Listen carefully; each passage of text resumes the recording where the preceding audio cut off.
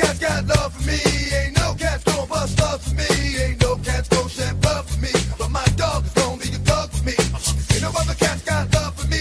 Ain't no cats gon' bust love for me. Ain't no cats gon' shed blood for me. But my dog is gon' be a thug for me. If I'm gonna rob, I'ma rob all night. If I'm looking for something, it's probably a fight. If I'm going fuck bitches, then they better be tight. If that's dead, then the head better be right. If I got to play, I'ma play till I win. Since I got to be here, can't wait to begin. Wanna fuck shorty, can't stand shorty friend. Cause honey friend fuck many, many men. Stay with the rats, cause the rats is real. Wanna fuck and we fuck, already know the deal. Fuck what you look like, just show the real. And I keep a spot that we can go to jail. I love my get down for the hoe.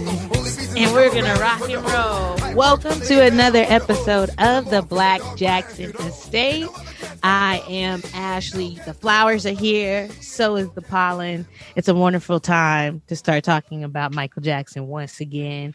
Let's check in with the other users. User 1, are you there? What's up, y'all? Hold on. Who? What did you call me? Yeah. Are you user 1? Did I hear somebody else speaking? Girl, is there a ghost in your house? Don't do that. There's a ghost in her room. I know that's right. Rebuke the devil and he shall flee. Okay. As long as it sit down and be quiet. Was it Bobby? Anyway. I know it was the blood. No, ma'am. Okay. What's up, everybody? User 1. Happy to be back in the mix because we've been away for a while. Living life, fighting the pollen, getting vaccinated. Doing all the things you should do as an adult, paying bills, avoiding student loans. But we're back. Talk about Michael. Michael Jackson is the one constant in my life. I mean, the amount my savings account fluctuates, but Michael is constant. The amount in his savings account Don't do that. Had a fluctuation effect as well. That's the story of life, though. God, that's everybody's story. Sometimes you're up. Sometimes you feel like a nut. It's Oh, man, user 1, it's great to be here with you. Tell us what you're sipping on this evening.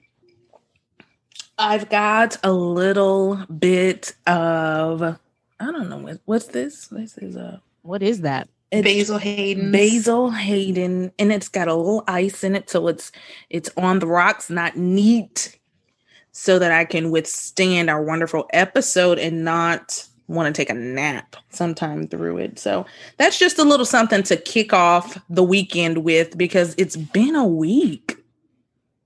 It's been a week is the nice way of putting it, but every week is a week in a pandemic. Ooh. Every week is a month in the pandemic, but we're here and we're excited about what this episode has in store.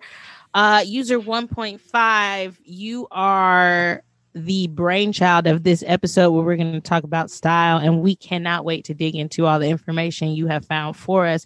How are you on this lovely evening? You know, I got my second vaccine, my Pfizer vaccine yesterday. I'm feeling well, no side effects. So today's episode will be about Michael Jackson's style. We're going to talk about the afro, and we're going to talk about the gold pants, everything before it and after it, and hopefully y'all will enjoy that. And before we get too deep, we're going to pivot to today's sponsor, Air Horns. The sponsor is none other than from the MJ Cast. Did I say that? Did I say that with the accent? I don't know if that's Q or Jamin that does that intro. From the MJ Cast. From the MJ Cast. I think I've got it, you guys. I want to hear them do us. It's probably going to be on point. Yeah, it's probably going to be. We sound like the hillbillies, probably. Yeah, we sound like we're from North Carolina. But anyway, E from the MJ Cast is today's sponsor, and we're so thankful. You, E, have done a mystical, magical thing, and that is sponsor a conversation about Michael Jackson's gold pants. And listen, there's going to be a lot of people out there that are really happy to hear that. So thank you for providing for us. Anybody here, user 1, I think you received that notification And what I can't remember what our first exclamations were when we saw we had a brand new sponsor, and it was E. You know what? I was super excited because the MJ cast they support us so much. We just love all those guys.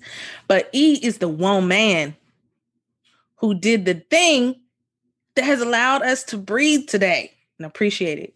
And she's always supporting us. They are just the dopest. And everybody listening to us, no doubt, has listened to and listens to the MJ cast and should continue to do so. They are coming out with some really good stuff in 2021, including that last episode, I think that they dropped, which was the interview with the young lady who recently wrote the book about her time traveling the world, following Michael, which is just a concept I'm still trying to wrap both of my arms around, but she fully embraced that lifestyle. And wow, her experiences were just insane. And they chronicled that and gave her the breathing room to talk about it. And it was really great. So their content, again, is still A++. Check them out if you're not checking them out. And E, most certainly, we appreciate you. We love you. And cue it. We thank you. We thank you so much.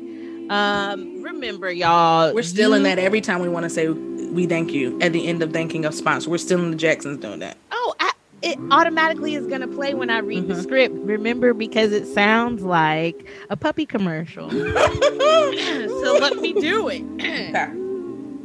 All right. So once again, oh, wait. You guys, does that mean E is user 5? Or 6? E. I think it means E is user 6, y'all. Listen, for the low cost of $31.98 American dollars, you can cover all the costs of this podcast. Now, listen, if the Lord lays it on your heart to give more, please do. Let the Spirit move you. But we have baseline fees that we try to meet every month to make sure that we can bring y'all the latest and greatest episode of the Black Jackson Estate. Some of our legendary sponsors include Alicia Williams, Pamela Price, and now E from the MJ cast.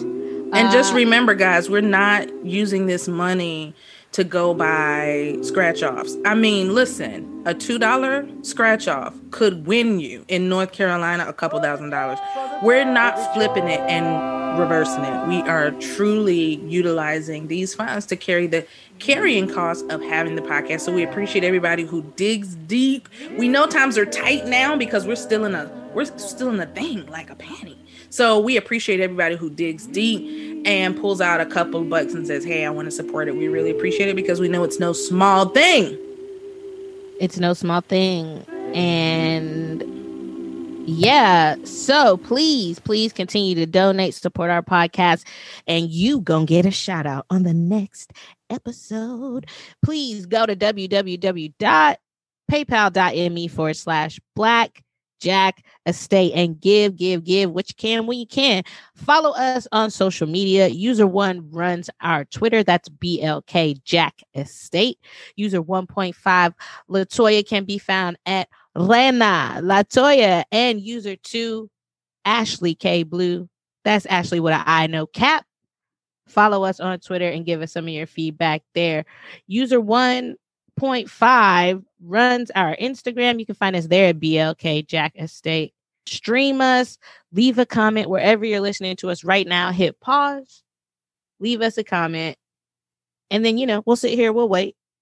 Come on back to the pod. You can find us on Apple Podcasts, SoundCloud, Spotify, Listen Notes, Podplay, Pod Toppin', Overcast, Podbean, and more. If you haven't found us on those and somewhere else that we didn't hear about, please leave us a comment there so we can know and we can see you. That is it for our sponsorship section. Thank you for giving.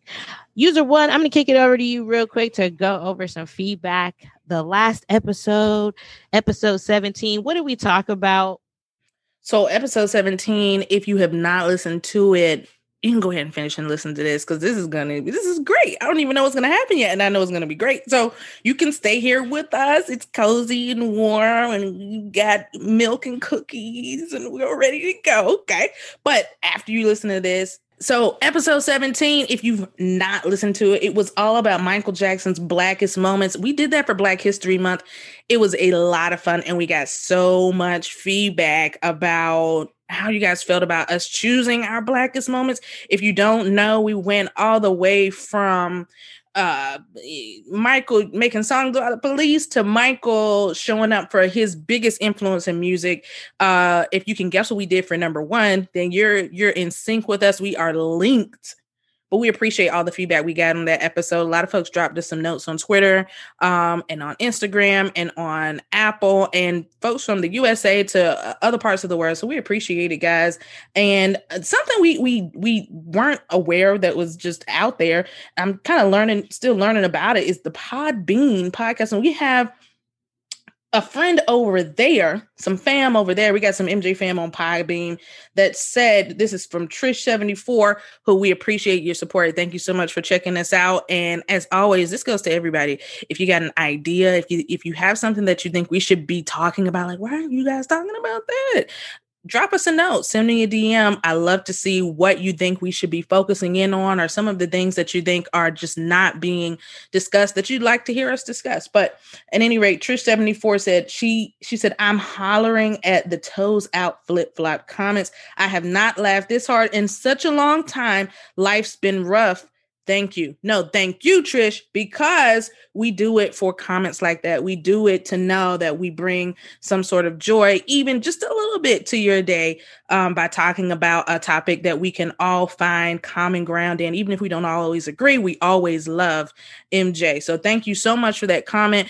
I don't remember what the toes out thing was about. That was the Remember the Time, I think. We were talking about Remember the Time. We talked about toes. Oh, when people were dancing. Yeah, Michael had them toes out when he came. I don't remember when we talked about toes thing. We talked about toes being out. And let me tell you something about flip-flops. People who wear flip-flops, and this is me included. You are unsafe. Okay? If you need to get out of a space quickly, them flip-flops are going to betray you. So just remember that when the world opens up. Okay? Because you need to get you a flip-flop with a strap on the back. For your heel. So that would be a sandal now, folks. So that if you need to move quickly, you can usher yourself into a new environment, because those flip-flops will betray you and you'll have to come out of them and you'll be like Fred Flintstone. Might I make a suggestion, user one? Mm-hmm. Crocs. Traditional, original Crocs. That'll work. That's the answer, guys. That's the answer, guys. But if you're in your flip-flops, just be careful. I love to have my toes out too. They need to breathe, okay? So appreciate you, Trish74. Keep leaving us those dope comments, and it could be you next. Leave us a comment. It could be you next that we're reading out and thanking you very personally for your support. Thanks again, y'all. We really love you. We appreciate you. Okay, so we're going to move into our news segment. First up, the heartbreaking. What is that? The news. I feel like we need some news music. Does Michael have? Oh no, we need to use the No, we gotta limit how much. Everybody's got to make it. No, we have to limit Everybody got to. Every time. Everybody got to make it. I mean, I think when we talk about Michael's news, I think you could drop that. But we talk about news that ain't got nothing to do with him sometimes. So I'll just do the ABC. There you go. The tradition. Yeah. That's gonna sound fucking wild. I can't wait to do that. Yeah. Okay. Well, listen. We're gonna jump right into the news. Wait, what are we gonna name this segment? We need to give it a name. The news? No, we don't. This is the Black Jackson Estate News Minute with user 1 and user 2. First up, rapper DMX. I just got possessed by the DMX demon. I just got possessed by the DMX dog. You think it's a fucking game? When he start growling, you know it's about to get. Yeah. he was such a Michael fan. And I think this was in the middle of all the stuff that was happening in 19. He goes on stage with a Michael Jackson t-shirt on and was just silently, I think, expressing his support, even in a dark moment, you know, when Michael just did not have a voice and so many people were backing away, you know, and not knowing anything and just trying to distance themselves. He went on stage with a t-shirt with Michael's face on it. And I know that a lot of fans appreciated that, but he was just authentic. He was like, this is who I am. You can take it, you can leave it, you know, and that was pretty much it. That was just kind of how he was. So shout out to DMX and all prayers of peace and comfort in the days ahead for his family. You wanted to do Billboard trivia, user one. Go ahead. Ooh. All right, y'all. Billboard trivia. So who want to sing that so we can record it and get it going? Wowzers. I'll put the piano behind it. Do it again. Billboard trivia. What do you want, an organ or a synthesizer? I want a synth. Okay, I got you. All right, let me get the synth. All right, y'all. So we're doing a little bit of Billboard trivia, and we're basing it on the month of April. And our song for April is Off the Wall. Off the Wall. Peaked April 12th, 1980. Anybody want to guess where it peaked on the Hot 100 Billboard? The single Off the Wall. Mm-hmm. Ooh. I'm going to guess it peaked at either 9 or 10. I don't think you did really good. It peaked at number 10. Wow, great. It peaked at number 10. It's such a good song. So it's the third single from Off the Wall, Michael's first solo album with Epic Records, who he ended up hating greatly. However, at this time, still on good terms. We like each other. We're friends. Off the Wall comes out. It's a hit. The title track Off the Wall was written by who, folks? Y'all are not Michael. Hold on. No, Temperton. Yes, Rod Temperton wrote Off the Wall, was produced by our best scamming friend of them all, Mr. Quincy Jones. And Off the Wall was the album's third single, released in February of 1980, peaking in April of 1980 at number 10 on Billboard's Hot 100. Oh, George Duke did some of the sound effects on that song. Did you know that? Mm-mm. Wow, I love George Duke. He's my birthday twin. Is he? Mm-hmm. January 12th, baby. Mm-hmm. That's a thing. Big cap. But, okay, back to Off the Wall. So not only was Off the Wall peaked in April of 1980, matter of fact, the week of April 12th, 1980, it peaked at number 10 on Billboard's Hot 100. The number one song of this week is by Pink Floyd, and it's called Another Brick in the Wall. And I listened to this song to kind of get a context of where we were, where it was happening in music in the United States on this week's charts. And that song, I think I'm gonna need to listen to it a couple more times to understand what's happening here. It didn't sit. Is that your first time listening to Pink Floyd, The Wall album? That's the first time I heard anything. Oh my God. Like that. So Another Brick in the Wall is apparently a very popular song. Yeah. I'm just not familiar with it, and I didn't enjoy the first listen. Oh my God, so my chest is caving in. I'm gonna have to go back and go. But if I had to put them head to head, I'm gonna choose Off the Wall. I'm just gonna say that because I am brand loyalty over here, and I just can't bop to that Another Brick situation like I can. The brick in the wall does not beat Off the Wall. We're going to move on to the next. Do you have any other Billboard trivia you want to share? Because it was mostly just one piece of trivia.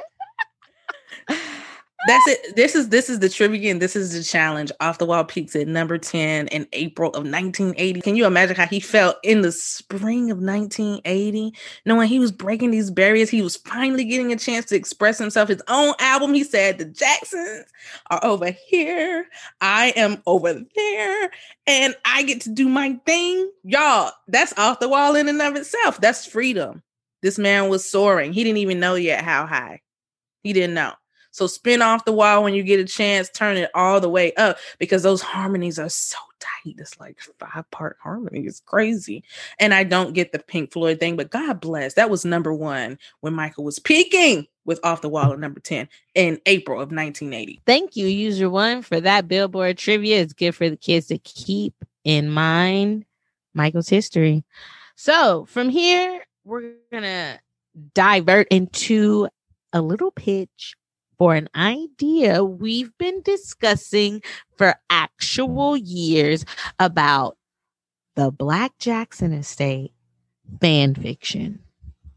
All right, y'all listen, fanfic rules must be 18 in order to submit if it's going to be racy material. Now, if you're going to go for non-racy material, that's open for everyone, but 18 and up for racy material. Let it be tasteful and let it be something that you feel the community at large could enjoy. And don't disrespect me. I'm going to know if you're a fucking baby or not, bro. Yeah, if you're 16, we'll know. And that's cool. Just don't do that, okay? Don't try to hit us with the fake ID. Don't do that. So everybody keep it nice and neat. We understand fan fictions can be a little over the top, and that's cool. We want to highlight that as well, but we just want to make sure we're doing it with adults where it is much more appropriate, and we still are going to keep it classy and tasteful, but we want to highlight a part of the community that is often, it's almost like the dirty secret part, but it really shouldn't be. There's some really talented folks writing out ideas of Michael at different points in his life and career and building these fictionalized stories around it. And some of them are really, really, really good. So we want to take a chance and an opportunity to highlight those artists, those writers who have got the skills to pay the bills, baby. And we want to support you and shout you out. I swear I've seen fan fiction since I became a little baby Michael Jackson fan back in my teens. Your accents are getting worse. They're getting better. And I'll say I never understood that community. So you guys help me understand it. And let me put what's not there to understand here? I honestly don't like fiction, period. I pretty much only read true stories, or based on true stories is probably as fictional as it gets for me. But I mostly read historical, non-fictional items. Yeah. Okay. I'm a lot of fun at parties. Yeah, you sound it. Life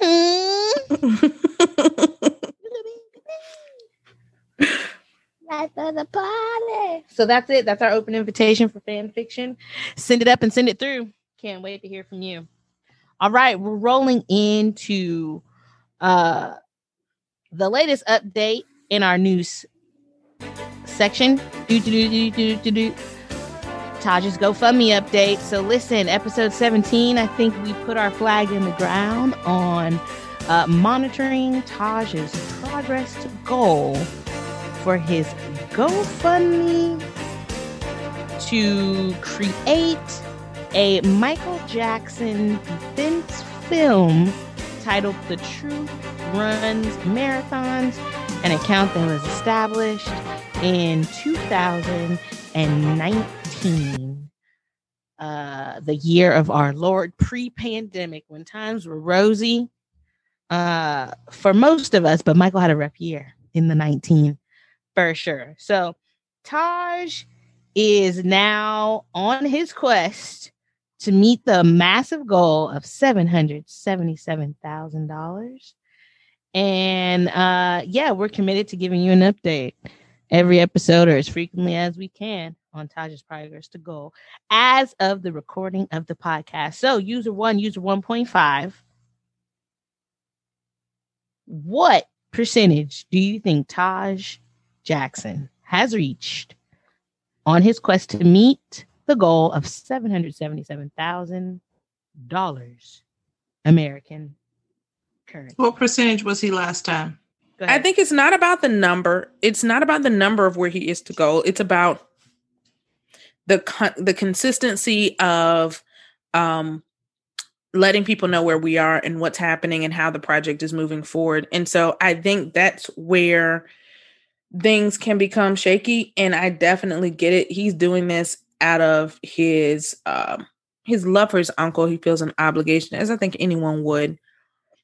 And but he also has a life. He has a personal life. He has things that are going on. And so let me say that too. In our last episode, we started talking about how we felt about the project and its lack of real movement.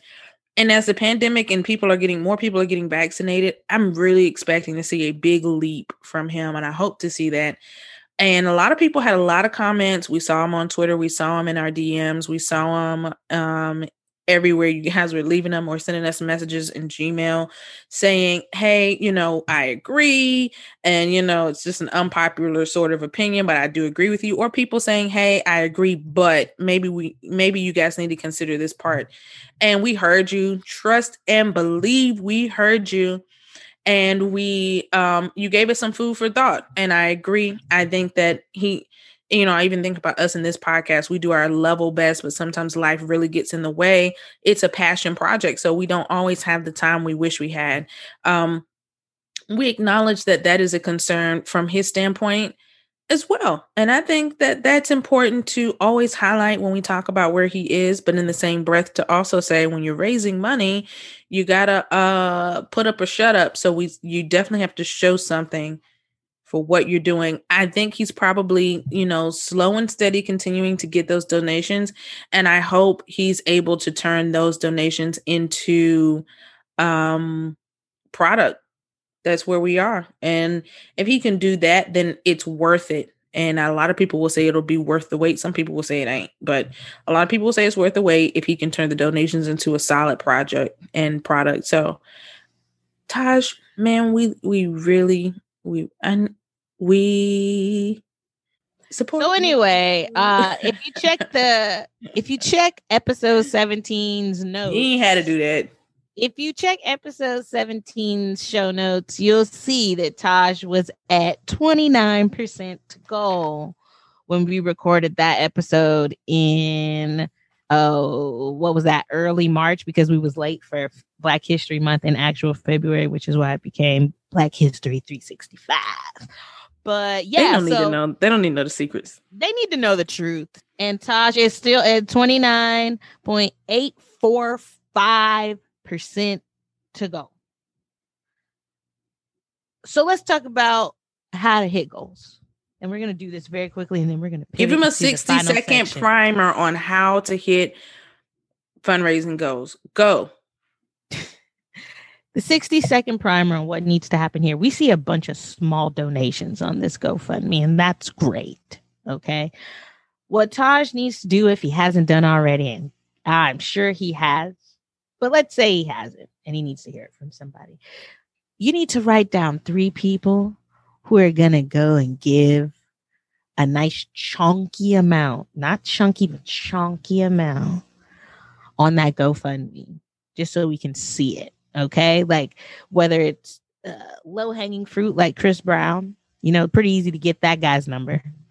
I don't know who you made the ask to, but listen, we need to see sizable donations move this needle down the line. And let's just say you get 1 1/4. Easy peasy lemon squeezy. Okay. We're in the second quarter of the year. So set your sights on 2 big donors who are going to give on that GoFundMe so we can see that needle move. Or a sizable donation from a group or organization. Let's target their ass and get the money, honey. We don't got it, but I'm sure there's somebody who does. Anybody else got any feedback on Taj being 29% to goal other than we support him and we hope he gets to goal sooner than later?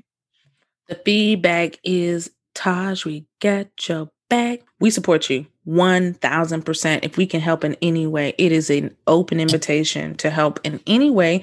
We do have our own lovely user to Vanna Black, who is able to turn those letters around. You see what I'm saying? And get to the money. And we're happy to loan around to help you brainstorm some positive ways to do that. Don't hire me out. Don't hire me out. I'm not indentured servant of the Black Jackson estate. Okay. Do I look like John McClane? Do I look like John Bronca? A little bit. A little bit. Listen. Taj, you already heard that advice. Don't listen to me. So no, Taj, 100%. Everyone's still in your corner, and everyone wants to see. I think that beyond Taj's thing, I think he wants to see. So let me also pivot. We should probably pivot to other people who have projects, and there are other people who are creating and raising money. And I think there's room to support everyone. And the truth is that people who have a sound vision and a sound execution plan, we're all for it to get this story out. You know, you look at the push that happened with Leaving Neverland. It was such a push in the wrong direction that so many people got behind, and it backfired on them. As Tupac said, the media is full of dirty tricks, and that was a lot of dirty tricks on that one. And people are starting to see those stories unravel in multiple venues and places and mediums. So absolutely, we support everybody. Let me just say that, who is doing something positive that seeks to be a balanced portrayal, or at the very least, give the opposing side to the argument. So shout out to everybody. And I think we've said enough about that. Everybody continue to support on projects you believe in, give to what you believe in. And that's the best you can do. And it's all you can do. Let's get to 30%. All right. Now for the main event. Michael Jackson, a style icon, is the topic of today's discussion. User 1.5, not only have you prepared this episode that lays before us, but you have successfully completed a whole brand new head of twists while we ran through the first 2 blocks of this episode. How do you feel about that accomplishment and the journey in front of us? You know, as Black women, we've done that for generations. And so I would just like to say I'm proud. I've got most of my hair done in the time that we've been here. And it's going to look great. I'll post pictures on my Instagram. You should go follow me on Instagram and on Twitter. Yeah, I'm really excited to talk about Michael Jackson's style, because he's been a style icon for years and years, from the Jackson 5 days when they had those cute little outfits with the tassels, the bell bottoms, up until, you know, his This Is It era. Michael Jackson has been a style icon for his entire life, from the Jackson 5 era days when they had those cute outfits that had the tassels on them and the bell bottoms, all the way up until his This Is It era outfits, where Michael had his, you know, jackets with those funky sleeves, those funky shoulder pads in them, and his leopard print blue pants. And so I'm really excited to unpack some of his most iconic looks and to talk about it. Yes, we are too. So let's kick this off with Michael Jackson's influences on fashion overall. I think we all see Michael show up in different ways now more than ever. And user 1.5 found a cool article talking about that. And also she found some more information about Michael Bush talking about that style and what it was like coming together. So user 1.5, can you tell the folks a little bit about Michael Bush? And then we can kind of have a level setting on how all these fashions ended up coming together in his adulthood, because Suzanne de Passe is like the first piece of that. And then Michael took control of his own wardrobe, and then Michael Bush kind of came in towards the end and ran with him towards the end of his life. So can you give the folks some context on what you know about Michael Bush? Absolutely. So Michael Bush and Dennis Tompkins actually were Michael's personal stylists for years. They came in around the right after the Victory Tour. And they came in around that era, so Off the Wall, more into the Bad era.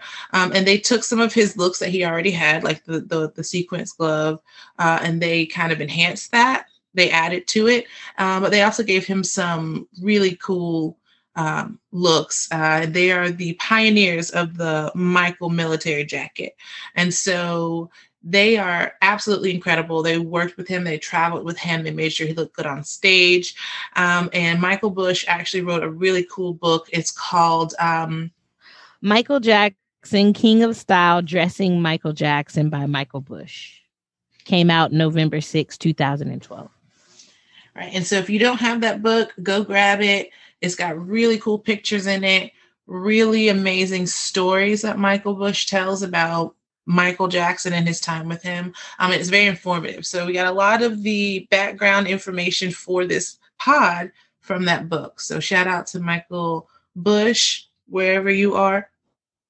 We'd love to have you on the pod to talk about some of Michael's style, iconic looks. So call us, messages. Yes, we would absolutely love it. So Michael Bush was part of that team that kind of helped develop Michael's uniform, and User 1.5 has compiled some of the things that you typically see in Michael Jackson's quote unquote uniform. A corduroy shirt. Corduroy shirts, usually red, black, cotton pants with box pleats, sometimes with a cuff and loafers. I heard he was a big fan of the black Levi's, the straight leg joints. Those were his dress pants. The black Levi's. Those were his dress pants. He wore those to Elizabeth Taylor's wedding, and she called Michael Bush. He tells this really funny story how she called Michael Bush and was like, make sure he don't wear no damn Levi's to my wedding. And what did Michael show up with? Levi's. And they fire. I think that is the traditional Michael look. And he always got them. So, you can see that sock. Got to see that sock, just a little bit of sock. So, yeah. Go buy some black Levi's in honor of Michael. His favorite color was red because the human eye dilates when it sees the color. Where the fuck is this in that book? Like, where did this come from? Book. Yeah, it is in that book. Yeah. Isn't that awesome?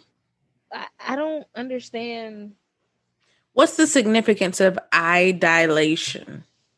Yeah. What? So your eye get off my foot. Your eye gets bigger. It takes in more when your eye dilates. Why does Michael give a fuck about that? Well, red is also one of those colors. It's a warm color. This is from being a hairstylist for 10 years. Red is a warm color. It automatically draws your attention. Any warm colors make you feel good. Reds, yellows, oranges. And it commands your attention. So I can see why red was his favorite color because there's a picture in the show notes of Michael Jackson with all of these celebrities. And if you notice in the photo, you can see that Diana Ross jumps out at you the most because she has on a warm color. Everybody else has on cool colors, save whatever. Is that Tracy Ellis Ross in the picture too? It is Tracy Ellis Ross. And then is that the Berry Gordy girl? Yes, it's Tracy. Mm-hmm. Yeah, that's the Berry Gordy girl. Really? She has a name. All right. I needed to get to it. I wasn't being disrespectful, Miss Rhonda. I was just trying to get to your name. It's Rhonda Ross. Okay. Rhonda Ross Kendrick. She's married. Okay, sis. All right. Everybody's got a touch of red except for Michael. Because why he holding that microphone to Diana Ross' mouth like that? Because they're usually fighting over it. Or he used to hold something. If it's a pass the microphone situation, Diana, I'm just joking. She's not gonna come on the show now. I was gonna say Diana Ross is never coming. If Diana Ross wanted to come on this podcast, I'd be like, no, ma'am, I love you, but this I would only let her come along with Miss Mills. What? So we can discuss how you stole her. Well, we need healing and reconciliation. I'm sure they are fine. I bet they ain't. And I don't think that you have your Ayanla license, so I need you to relax. Let's call a thing a thing. Ayanla doesn't even have a license. Did you know that? You're not. I did know that. I did know that. No. She does have a license, a law license. No, she doesn't. Does she really? Yeah. She's an attorney? Correct. Turn life healer or life coach? That's what we do for people. Absolutely. Yeah. If you don't get the fuck off my line, man. Anyway, let's pivot back to this picture. Okay, so everybody's got on, Miss Ross has on full red. Mike's got on some red here. Michael has on zero red. Aretha Franklin has red lip. Y'all just are not observing enough. It's actually a nude lip, if we're going to be correct. Don't be disrespectful. First of all, we're talking about fashion, and this is how does the makeup? We're talking about. Okay, we didn't get to the makeup, ma'am. Oh, right. I'm done. I'm gone to black. We've got Aretha Franklin in red with fur, and we've got Stevie Wonder in red within dashiki print. We've got Michael in what? A black leather ensemble that is emblazoned with medallions of some sort. Is this the one with spoons or keys? This is or the whatever spoons fuck? and forks and knives and things. Because if we Yes. all were going to eat later and they didn't have enough plastic ware, you could just go to Michael's vest and jacket and get what you need. And get you I one. think it's a very considerate outfit. It's practical, actually. Yeah. If How you've many times have we never been seen somewhere it. and not had silverware? Because somebody didn't put it in your bag. But didn't they you talk do? about this? They talked about this jacket in the book. It's actually the cover art, right? Yes, and it was one of his favorite pieces. So Michael didn't wear the same thing twice. He didn't wear the same jacket twice. Michael actually had a bad habit, I guess it was good for the fans, of just giving away his jackets to people. And so Michael Bush talks about in the book how, Michael would say, oh, I like this jacket, such and such that you did whatever time. And they would be like, you gave it away. We don't even have the measurements for that jacket, So he talks about how they had to record literally everything because Michael would just give the shit away.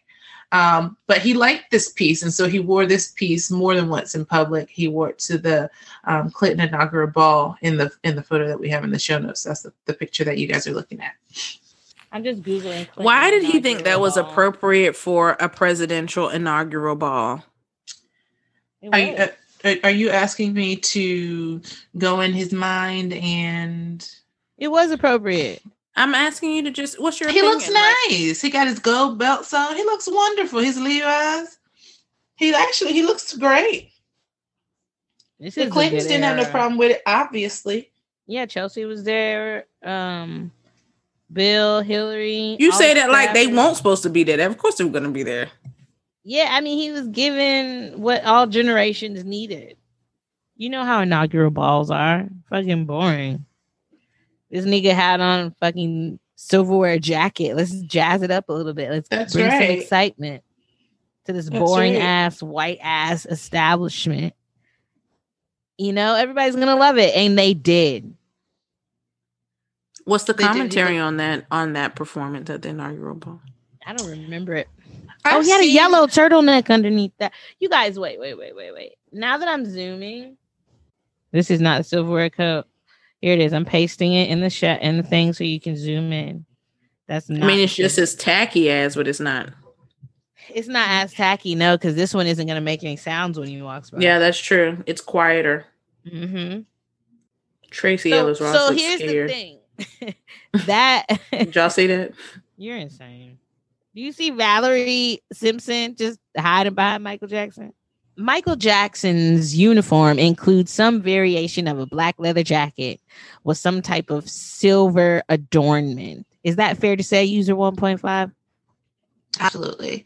There was really military style. That was his, that was his thing. That was his signature going out look. So, I mean, and the thing about Michael and his military style, it was very intentional. So he wore the military jackets because he was in love with like Great Britain, early colonial British looks, I guess is the best way to say it. And so he wanted to look like that all the time. He was royalty. And wanted he to said be that it made royalty. him look taller than what he was. So the classic military style is the silhouette is short in the waist, wide in the shoulders. It made him look taller and it made him look more broad than what he was. Because as we learned in episode 17, Tupac and Michael were the same height. And but Michael had this kind of grandiosity about him, and so he wanted to project that all the time. So that's how we get to the military look, and it really took off in the 90s when he you see him everywhere with the Dame Elizabeth Taylor, and everywhere with his military jackets on. So that was really his signature style. I think when people think about Michael not performing, they think about him in those jackets, and sometimes performing in those jackets. let's talk about the four F's. The four F's: fit, function, fun, first. Can you explain first?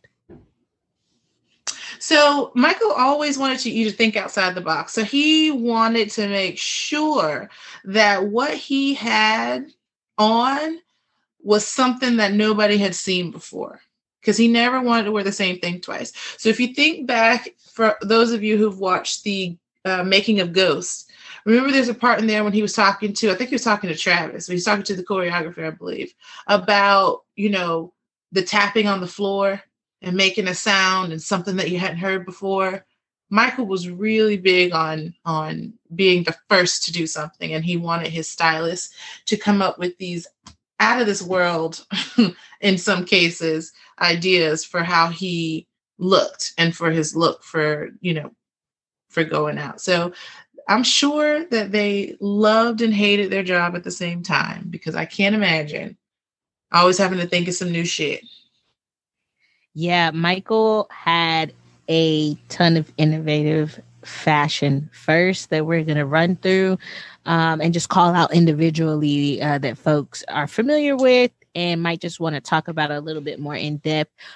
You can go to our Instagram and you'll see I've posted, or I'll share with user 1.5 pictures of Michael's outfits from the Michael Jackson collection at the Grammy Museum, where his Thriller jacket, a series of his gloves are, the shin guards are there, and a couple other pieces. So you guys can go there and check out those looks as well as the looks we're about to call out here. So the first piece of fashion for one Michael Jackson, the sequin glove. The sequin glove. So there's a lot of debate about this. I think we saw the glove for the first time during the Triumph tour run that was very short.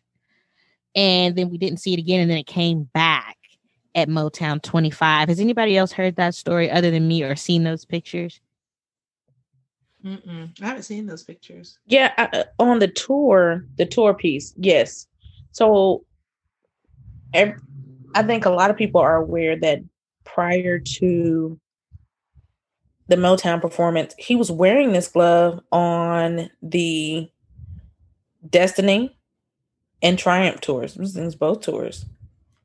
And he was trying different gloves, and there's a quote of him saying, I had been wearing this glove for a long time and nobody noticed it until I did, Motown 25.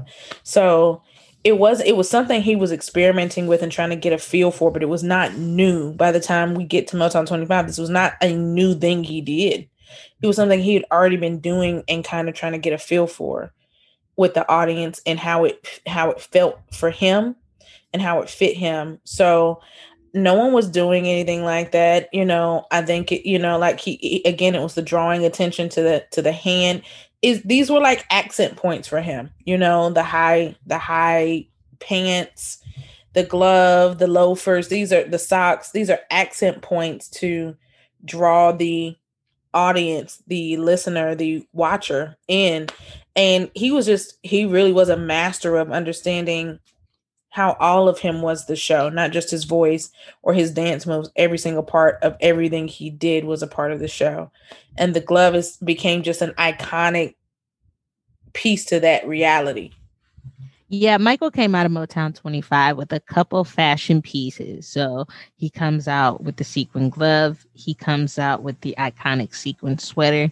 He comes out with the high waters are on display for all to see. The black loafers are cemented in time as they moonwalk across the stage. And he brought the hat. And I think Michael had been working hats since he was in the Jackson 5.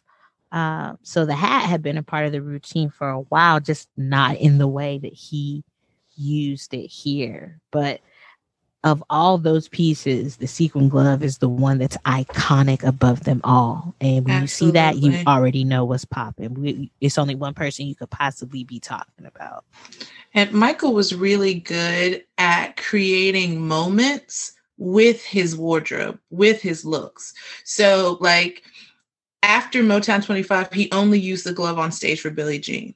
But if you've seen any of the shows where he does Billie Jean, he transforms almost back to that moment in time. He pulls out the black sequin cardigan. He pulls out the glove. He pulls out the hat. So he was really good at creating these moments where as soon as he had that jacket on or that glove on or whatever, you automatically knew what song was coming up next because it was only associated with that. And he's one of the few artists to be able to do that. Actually, probably one of the only artists to actually do that with his wardrobe. Can we talk about Katherine Jackson as style icon? Because as we know, that sequence jacket he wore on Motown 25 was his mom's. It came out of his mom's closet. And so really it might be Mama Katie as style icon because that was hers. He didn't know what he was going to wear. There's a quote from Jermaine where Jermaine goes on he goes on Jimmy Fallon's show and he talks about this iconic piece from Michael, and we'll try and post it in the show notes so you guys can see it. And he pretty much says, Michael didn't know what he was going to wear. So he went to their mom's closet. Okay. Yeah, this story Michael picked and chose when he gave Katherine credit for that sweater. He go back and forth on it? Sometimes he would give her credit out the gate, then other times he wouldn't mention it at all. He was like, yeah, this sweater I found. You know what? Well, we got Jermaine giving the same story, and I think at that point, between Michael giving credit and now Jermaine giving credit, we know where it came from. Yep. We know it's definitely Katherine's jacket or sweater for sure. Mm-hmm. And it looks like Katherine's sweater. Didn't LaToya also verify? I think LaToya verified in her book. I believe she skipped over it, and I was looking for that specifically. But maybe she mentioned had to say, yeah. I do remember her saying that they all used to wear each other's clothes a lot. So she might have spoken to it more generally, but I don't know if she specifically called that one out in her first book. It's worth a Google. We'll check. We'll put the answer in the show notes. If you want to guess, tweet us, ask us, did LaToya say that? And we'll know what you're talking about. And LaToya, you can go ahead and let us know if you did comment on this. Is this your mom's jacket? I mean, listen, it's clearly it can go any way. I just like this utility, right? This is the reality. Michael Jackson didn't need to get someone to make him a $50,000, $100,000 outfit in order for him to change the whole game. And that's kind of the thing, right? Like he literally used what he had, and it was more than enough. And this is kind of almost an extension of that reality of who he was as an artist, as an entertainer. He just went to his mom's closet because he was still living at the house at this point. Of course. And he was like, what you got? And he saw this and was like, okay, that'll do. I like this. And Mama Katie was like, sure, you can borrow it. Just clean it when you're done. Like, really, go get it clean. She probably never saw that sweater again. He took that. It was gone. Like all kids, like we do with our moms and our parents. If you let us borrow something, it is not yours. There is no return. Not going to get it back. That's for sure. He definitely kept it. That's a for sure. But my mama sometimes will come looking for her stuff. Like she does. Mm-hmm. Same. Where's my and sometimes Y'all don't keep the Tupperware, okay? I try to come with it because I don't like play. Yeah, my grandma's like that too. Mm-hmm. She's serious about her Tupperware. Yeah. So I don't blame them, especially if it's Pyrex. But listen, the sequin glove and the sweater are kind of like a package deal along with the hat. And then eventually he adds the briefcase with the hat and it's all a big shebang. One of the things that comes out of this moment, well, actually, let's say this. The military style that Michael sticks with throughout his life is not the same style that you see on Motown 25. What you see on Motown 25 is the functional Michael Jackson outfit in its zenith. And when he shows up in the military jacket, he's probably coming to collect some hardware, aka some awards, or speak in front of a microphone for a couple seconds. So that's fair. Yeah, so I think that kind of summarizes the military look in the 90s. The pearl military jacket, we know that he was buried in something similar to that one, if not the same one. And it's a perfect example of Michael's regal wear. He also wore a military style jacket to the Grammys when he won that record number. And the armband shows up around this time, and it shows up on the military jackets, and then it transitions to sweaters as well. Any thoughts on the military branding of Michael Jackson or the armband?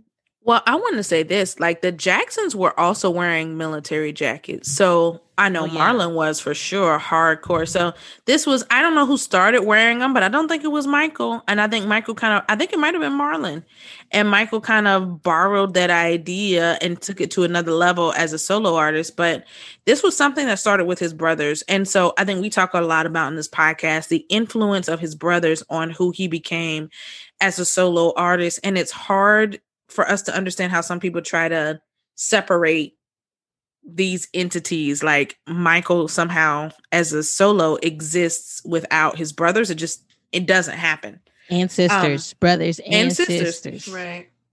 Most, I will say most obviously, I guess Janet, but he and LaToya were really tight. He worked with Rebe musically. So, this really is a musical family, and Michael is not the only bright spot. He just had the brightest star, but he definitely took things from his siblings and made them his own, or things they were doing, and then, wholesale ripped them off and took it on, but the military thing was not new. It was a Jackson's thing, or at least something that they were doing. They all kind of liked that British royal, Euro royal look, and they went for that hardcore and tried to jazz it up and make it as their own.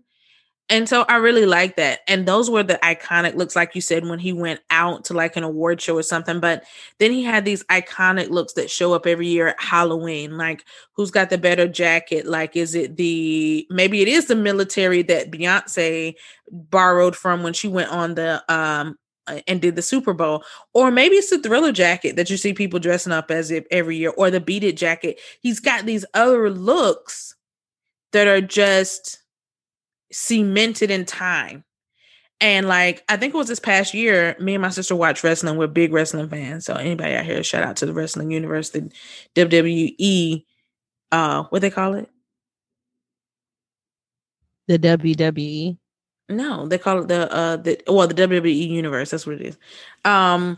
But we watch wrestling, and one of the, there's an act that actually uses a part of Michael's whole sequence jacket looks as a part of their act. And that act was, I think it's Montez Ford and Bianca Belair. They're actually married in real life. And this past year, they did a whole Thriller sequence, and for Halloween, like they did a whole video, like recapturing that iconic video. And of course the jacket comes up. So like Michael's just has had a reach. I think he was on to something. He knew the jackets were working. And I think they, like you said, they made him look bigger, or more, like these more masculine cuts as far as shoulders, broad shoulders and, that sort of thing. And he kind of really went wholesale in on it, and it worked for him. And so he kept using it and trying to innovate it, and it just continued to work throughout his career. Michael leaned heavy into very masculine royal wear. Like if that nigga kid had came out and got knight's uniform. Oh yeah. With the helmet, he probably would have. But instead, he chose to be an astronaut. And that was cool too. He went for it. I mean, he like the jackets thing, but remember, like the jackets were so prevalent. That's why the director or whoever on Keeping in the Closet was like, you should, come out of that jacket and let people see your body. And and he did. He came out of that jacket and we got a different look from him. We were so used to seeing him in so many layers, right? Including a jacket. If we go back, even Remember the Time. It's like layered on. And then if we go back before that to the Bad era, we have Bad, which has all these buckles and stuff, like just everything. It's again another iconic look, jacket. Smooth Criminal is a whole suit and he looking fly. What else? The Way You Make Me Feel, he doesn't have a jacket on. But he's got a shirt and he's still layered. Yeah, he's layered in multiple shirts. You Are Not Alone, he's butt ass naked. Yeah, with Lisa. He's got wings. I'll be honest, I think that's an opportunity. That was a moment where LaToya may have paved the way. Also Janet at that time, because she was showing off all the body by the time that song came out. Yeah, I think he was just like, oh, okay, well, I want to show some titties too. I mean, I want to show my nipples. Right, and there were just few times that he did it, right? He was normally under layers of clothes and he would maybe strip something off in the show, but as it came to him showing himself out in public, very conservative about how he presented himself. And that may have been for some image concerns he had for himself, but also just it was a part of his look. So he dug deep on the jackets and the, you rock my world. We're back to suits, I think that's why the fans could appreciate, like you said, he got naked for You Are Not Alone, and something like, okay, One More Chance. He's got a jacket on, right? So this is his thing. But when he steps outside of it, you also see where he's also successful because now he's switching it up, and the fans can appreciate that instead of seeing variations of the same sort of theme for him in as far as his style. Next up is this. Next up, we're moving on to the Shin Guards. My favorite piece of Michael Jackson artillery. Oh, my Lord. Made of copper so they could be plated with metals of Michael's choosing, custom made to fit his smaller frame. I've seen the Shin Guards. They are at the Grammy Museum in Los Angeles, California. They are beautiful. They are magnificent. They are a massive part of the history era. In particular, do y'all remember seeing Michael in Shin Guards prior to History? No, but it was. Was there a Shin Guard was there a black Shin Guard during the Bad video when in the outfit that he transformed into? I think he had knee pads on. I don't think he had Shin Guards on. Let's go take a look. I think those boots had a lot going on them. I think that's where all that extra I do remember shiny was coming from. But I mean, the cool thing about the Shin Guards, right? Michael would replace the metal to be lighter or heavier depending on what he was doing, because that is who Michael is fundamentally as a person. So on stage, when he's running around singing Black or White with him Shin Guards on, he would use a very light metal. But if he walked out in these streets with them on, as he sometimes did, he would use a heavier metal. So, again, the amount of forethought and work that went into dressing this man every time he walked out the door. God bless those two men. God bless them. You know what is wild to think about? How much extra weight Michael was wearing in his clothing, like between the shoes and the Shin Guards and the jacket and the other jacket. Well, look, can we be honest? The Shin Guards are a miss. You don't like them? I love them. They don't bother me. I didn't say they bother me. They're a miss. They're not necessary. Like the jackets are iconic. The glove, iconic. The glasses, the sunglasses, the aviators, iconic. The Shin Guards. Well, it's like that damn that hand, the thing that you wear if you got carpal tunnel that he wore, the wrist thing? The wrist brace. And I believe I put it in the notes. Correct me if I'm wrong, but there's a video of the guy who he actually stole it from. This is Japanese drummer who is also a music producer. And Michael was in Japan and walked in the studio to work with him, to do some work with him. And he was like, oh, can I have that brace? So he's a drummer. He has the brace on because he has carpal tunnel and he needs it. Michael's like, oh, that's cool. Can I have it? He was like, sure. So he gave it to Michael. And Michael just, I guess, a piece of clothing. And that's how he started wearing that. And the guy was like, I actually needed it for ailment. And Michael running around with it on. Help me, Holy Ghost. This man was insane. And what was the shin guard? I mean, cool. I'm saying, okay, on his arm. The shin guards and the arm brace on we could have not did. We could have went without that. Let's just be okay. And here's why I say so. It resonates in the fan community, but the greater community does not deal with those pieces because they're not needed. The jackets are iconic. The glove is iconic. The glasses are iconic. The outfits are iconic. These shin guards and this brace is something that he did that only the fans were going to pick up and adopt. You're not wrong. I think that's why the Thriller jacket, the Beat It jacket, those are household names. Like everybody and they mama, brother, cousin, nephew, niece had them jackets. Even the governor of Virginia couldn't resist. Stop.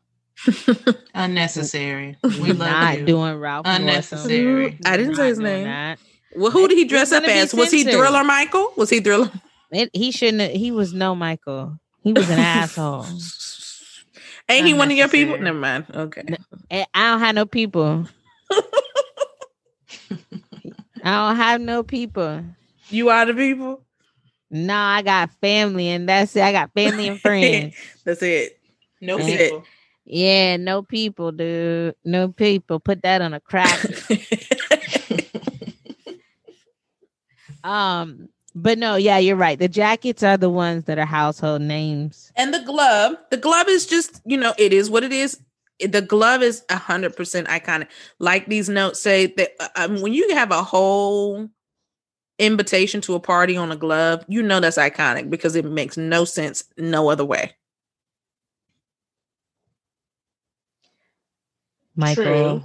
True. But like I said, Michael was great at creating these moments and things that you would remember. I think towards the shin guard / arm brace era, he was trying to create a new type of iconic look. Because at this point, we already had the Rock With You with the sequence, all sequence everything outfit. We had Thriller and Beat It with those jackets. We had Bad. I mean, I think he was trying to do something different, give you guys something else. It just didn't hit.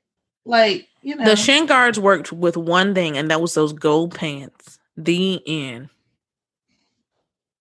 Like on stage in the gold pants, when he came out for Scream with the shin guards and all the gold outfit, it looked good there.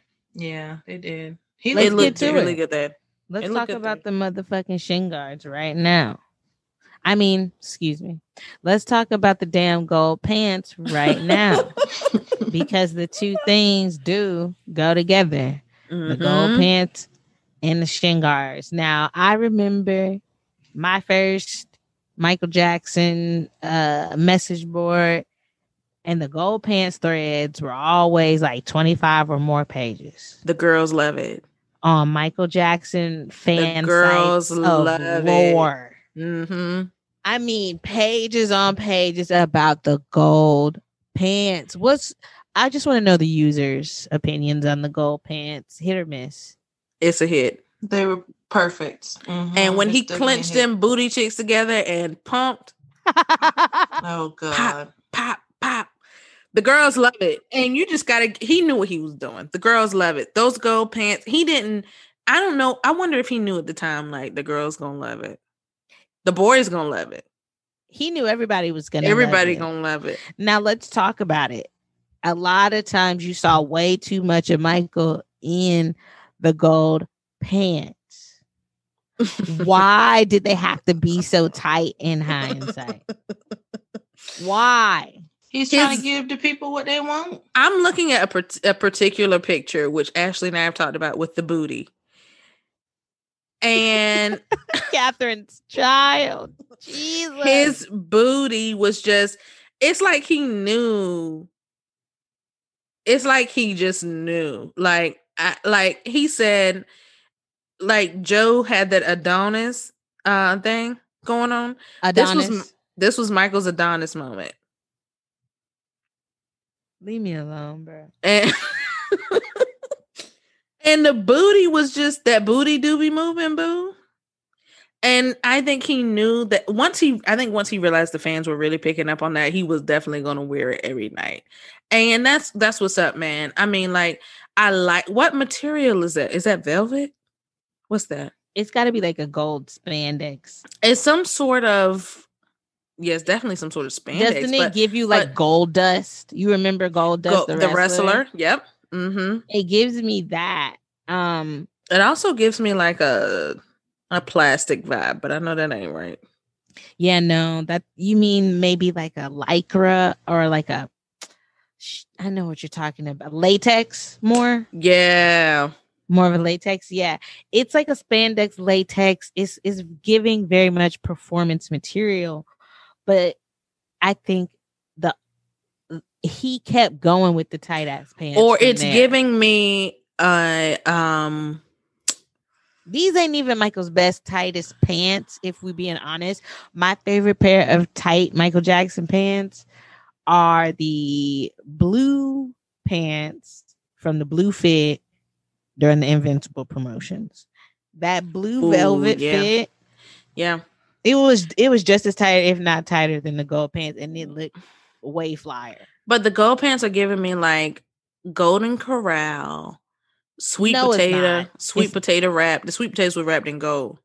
Oh, you mean it like the actual sweet potato, not like something you would wear too or see. Like, you know, at Golden Corral, the sweet potatoes are wrapped in gold, and the white potatoes are wrapped in silver wrap. Tell the people what Golden Corral is. They don't know. Okay, Golden Corral is the South's premier buffet. Do you know the hometown of Golden Corral? I don't. What is it? Fayetteville, North Carolina. Shut your mouth. Shut up. That's the first Golden Corral in Fayetteville, North Carolina. I'm from the home of Golden Corral family style buffet. Well, I need everyone to thank Fayetteville for that, because everybody coming from church has been to a Golden Corral at least 11 times. Including mine. Mm-hmm. My grandmother loves Golden Corral. I just had to have a conversation with her about why we're not going to eat at buffets until this COVID thing is really under control. Why? I don't want people breathing on my food. Okay, well, that's cool. That's just how they open though. They open though. They are open. They wide open. They wide open. But they just take the custom order. But anyway, no, that's not the brand. That's not the brand. That's not the brand. Nope. But okay. But the gold outfit and the gold pants are super iconic, mainly for reasons the girls know why, the boys know why, everybody knows why. But I think he also was a good weight and size when he chose this look on the history tour. Like, it was a healthy grown man. He was almost 40 or 40. No, he was still pretty skinny. He was small, but 140. No, he had to be. I could feel my man at a good 150, 160 right now. Mm-mm. Look at them thighs and that Say, booty. can you send me a better picture of the thighs that I? You need to see them thunder. And I think he was but I think out of could all you the send time, reference? Could you please submit some evidence? Well, I want you to first. I want you to view the. Okay, let me go. The picture I sent you, the first and the second picture I sent you in gold. In text messages? Mm-hmm. Okay, give me one moment. Please, I'm pulling out the evidence. That's 150 to 160. Easy. No. Yeah. I'll be honest, I wish it was. It's not. I'm pretty sure it was. We need Karen to weigh in. We know she know for reasons unexplained. I'll give you 150. That's what I'm saying. It's 150 to 160 easy because I'm looking at he's still 5'9" and his arms look healthy. They look like a nice size. These are not baggy. His thighs don't touch. They do a little bit at the top. They don't touch. This is a dainty young woman. Okay. You're not gonna call my man the dainty young lady. he is a pretty young thing. Nah. Michael was always small, but I think I'm saying this overall. The history era is a time when we felt his weight was like a good size. Like he was never gonna be a fat dude unless he really wanted to. But like just his being a dancer and da da da da da, he was always gonna be smaller. But this was like a healthy weight that I think a lot of fans felt like was working for him. No, he wasn't. But it was also him embracing that you're not 21 anymore. You're older. Accept that, embrace it, move with it, because you can still move really well with it. And somebody's daddy. Zaddy with a Z. And that whole look encompassed that. He just was he was checking the boxes for the gold pant era. And we want to see those fanfics from the gold pant era. We want to know. Do they mention in this article the LA Gear sneakers, which were fire? No, so this was a clothing line that he was going to launch with this lady right above, Rashuka Bergman. And she was his stylist, full-time stylist for the last few years of his life. So y'all can thank those wonderful This Is It outfits to Rushka, I think is probably how you pronounce it. And so he was going to start a clothing line with her. They were going to create pieces together and launch them. And it's really ironic that this article was written exactly 1 year prior to his death. So it's an interesting read for sure, just talking about how iconic his looks were and how iconic he felt that his pieces were going to be once they launched. But obviously that never came to fruition. Well, you know what? I want to talk a little bit about the Cut article, which I'm looking at right now. That's linked. The Cut. The article that came out June 25th, 2008. Right, yeah. I just want to take a second to say a big F you to whoever wrote it, who couldn't just write it straight and needed to put little jabs in here, including the last sentence that said, we wonder if he'll branch out into a makeup line. And then in the first paragraph, it said, Michael Jackson is launching a clothing line this fall. Take 3 seconds to absorb that. Just write the story straight, motherfucker. Yeah, that doesn't even age well. Like, of course it just, come on. Anyway, like if Michael were able to actually pull that off and have that move, first of all, you know how he actually did. So to the fool who wrote the article. When Michael passed, and even now, how many stores do you go in and see his merch? In the teen section. The kids buying off the wall t-shirts or Thriller t-shirts or whatever. And how often do you see, how many runways have run models who are wearing his style since he passed? Whole shows built around his style. So he actually was a really viable sort of person to move into a line. Like the proof is in the prophet at that point. Since he has passed away. And we're not just talking about what the estate has done. They've had to sanction some things, but look how many different genres and areas. Like I can remember even now going into different stores, even here in the US, whether it's Hot Topics, that's a big one. Or H&M or Kohl's or Walmart, they all sell Michael Jackson merch. So it's almost like, well, laughs on you, because this actually is a very shrewd business plan to try to market and monetize his style, because he had it. And why'd he get sued? I don't know. I ain't got that for you yet. Oh, he didn't get sued. That was the brothers. They were suing over these memorabilia jackets that they were teaming up to do with Mark Laurent. Who was the brothers that was suing? Let's just name them. Everybody except for Jermaine. No, actually, I think Jermaine had his hand in this one. That sound right. Everybody except for Marlon, maybe. No, Marlon was there. I feel like all four brothers did a press conference. Marlon loves a jacket. Wait a minute. The brothers were suing for what? They were suing for. They had teamed up with Mark Laurent, who is the original creator of the Thriller and Beat It jacket. And so they teamed up with him to roll out these memorabilia jackets, some of which they were going to autograph and some of which they were just going to sell outright. And it didn't work out. And they're basically saying that so the brothers were going to sign replica jackets of the Thriller. And why would I want their signature on those jackets? Because their last name is Jackson. Okay. Just needed an answer. I just needed an answer. I don't need Marlon's signature on a Thriller jacket.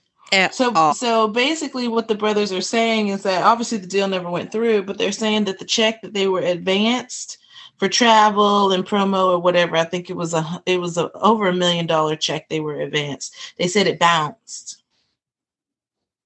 And so, oh no! Let me ask y'all this: you don't do the brothers like that. Well, let me ask you this as an aside: do you think it's appropriate for them to try to capitalize to exploit Michael's legacy in this way? Nah, it's a bad move. I think. It's a bad move. Honestly, here's the thing: somebody's gonna buy it, right?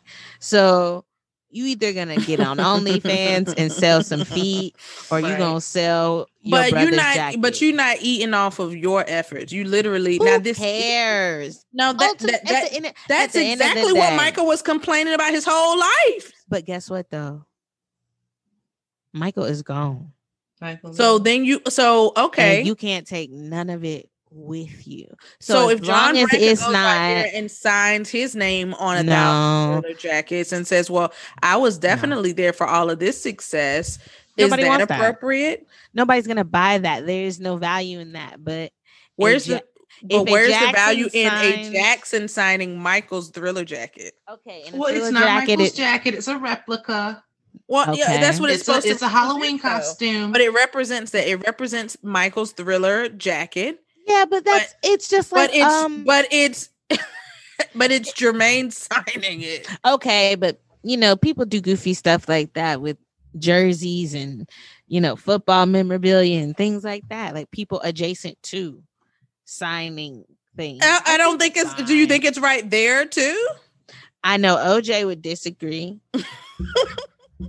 How did I know that Orenthal James Simpson was going to come up in this conversation? We should wrap it up. Well, I think the idea that there's the only way you can make money. Anyway, go ahead. So, I just think there's something there about. Okay. I thought you were done. I thought I was too. I just think there's something there about the brothers monetizing in that way. I think there's nothing wrong with the re-releases of the albums and stuff like that, but it's like to take it's like to take the glove and sign it. It's like, well, why do I want your signature on the glove? Because they too are Jackson. And there are people who they don't care which Jackson it is. I mean, they want a piece of it, i.e. groupies back in 1970 Who's It. So, there are people who would enjoy. I think this is the part to tuck into a conversation I think we said we were going to have about why Michael distanced himself from his family. The exploitative piece that he wanted to avoid. And I think this actually fits nicely into that discussion because he's not here to tell him no either. He can't tell him. He can't say no. He can't tell him don't do it. Yeah, because they definitely were not doing this while he was alive. Well, here we are in 2021 with masks, which he also cultivated as a fashion statement. Oh, we forgot that part, didn't we? Oh, never forget the Michael Jackson surgical mask. And what I realized is Michael knew before all of us that you got to squeeze the metal brim around your nose. The bridge, at the bridge. So that your sunglasses don't fog up. And if your sunglasses fogged up, then you didn't do it right. And that's why, people thought Michael was always trying to protect his nose, and he probably was. But now I think he was always trying to clip that little metal prong properly to ensure his swag did not fuck up the functionality. But can we also talk about how Michael knew what we didn't know at the time, which is that people's breath and spit in your face, you need to protect yourself. And he constantly had people in his face like that. And on that note, we're going to close it out. User 1.5, any lasting impressions from your study of Michael Jackson's style?